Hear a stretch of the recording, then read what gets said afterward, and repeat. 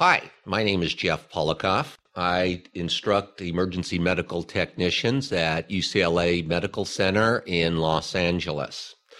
In 1979, I became certified as a paramedic. During that period of time, I worked predominantly in the city of El Monte. Well, we used to run about 18, 19 calls on a 24-hour shift average, most of them at night.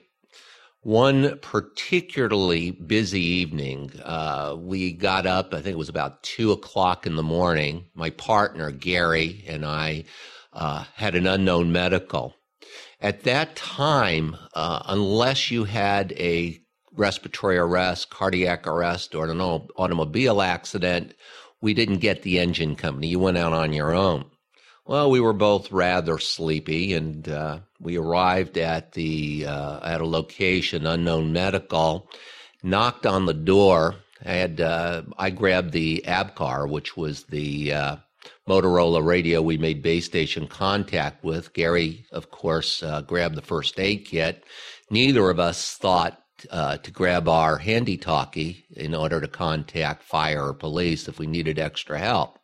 As I previously said, I knocked on the door, and lo and behold, the door opens, and this huge, monstrous man looks at me. He's got tattoos all over his body, obviously had been drinking, and he says, "Bird's dead."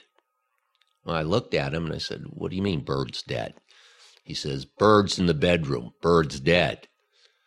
I thought, well, God, this must be his girlfriend or maybe another friend, or, I had no idea who Bird was. Well, I walk into the house. It was very trashy, and my partner, I assumed, was behind me.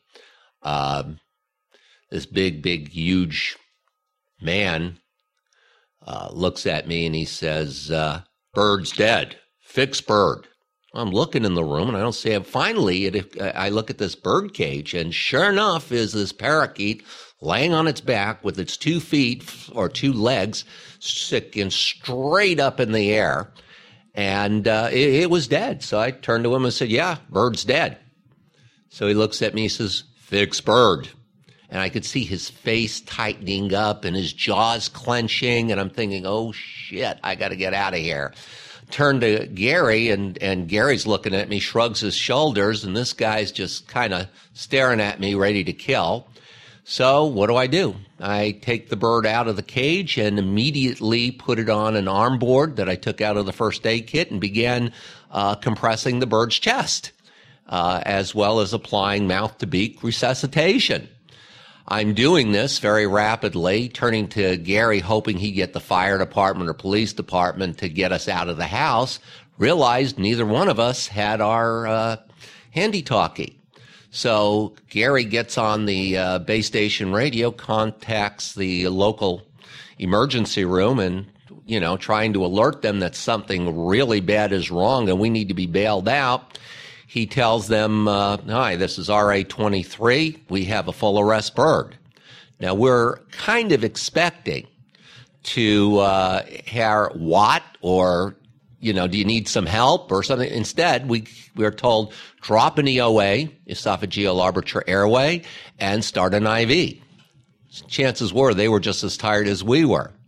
Obviously, we couldn't start the IV nor drop the airway, so I continued resuscitation. We told the base station at this point we were unable to start an intravenous solution, and we were unable to put the EOA in. Had we attempted either, we would have really shish kebabbed the bird and probably died. As we're walking outside, Gary, of course, grabs the bird out of my hand and has it on its little backboard, and he jumps in the back of the ambulance. I get into drive, figuring, you know what, we'll just go down the street and toss the bird out the window. All of a sudden, the door next to me opens up, and it's that big, huge, monstrous man. He says, "Drive Bird to the hospital." Well, guess what? We start pulling out, and he looks at me, points to the roof, and yeah, I lit it up, brought it all the way to the hospital, doing mouth-to-beak resuscitation.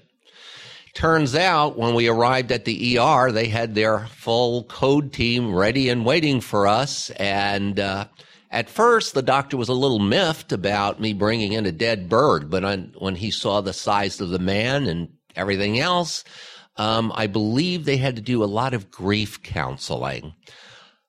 That, anyway, is my story of the day. Open Airways podcasts are produced by FISDAP with support from EMSresponder.com. All recordings express the opinions and experience of the speaker and do not constitute legal or medical advice. This and other recordings can be found at www.openairways.net.